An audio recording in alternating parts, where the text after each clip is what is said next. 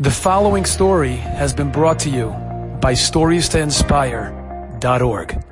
There's a kibbutz. It's the closest kibbutz to Gaza.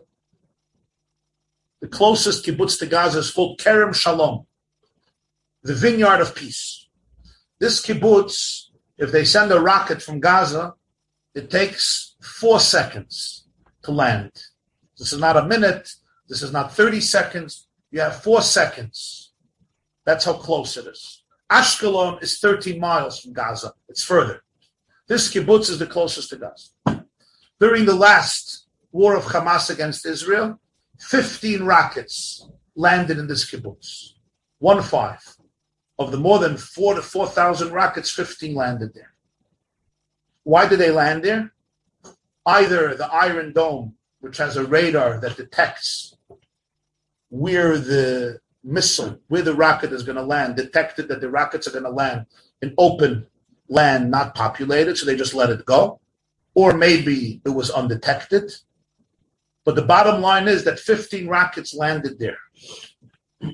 All of them created, what are they called? Craters, right?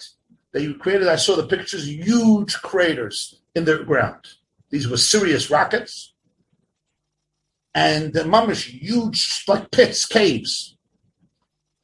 Last week, the children of Kerem Shalom came to these craters and they planted trees in all of them.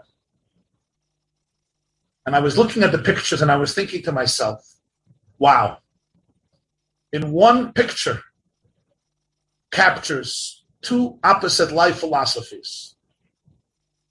One whose intention is to sow as much damage and death as possible on civilians. And the other one who takes crisis and turns it into opportunity. They asked the children, why are you planting trees here? They said, oh, we don't have to do the digging. The Hamas already did the digging for us. And I'm like, wow, what an approach. The Hamas did the digging for us. They created the craters. All we need to do is plant trees. Taking destruction, literally, and turning it into new life, new trees, new vegetation, new growth. It reminds me when Sarah Schneer founded Beis Yaakov in 1917. Of course, there were Jews who were very opposed to having girls' schools.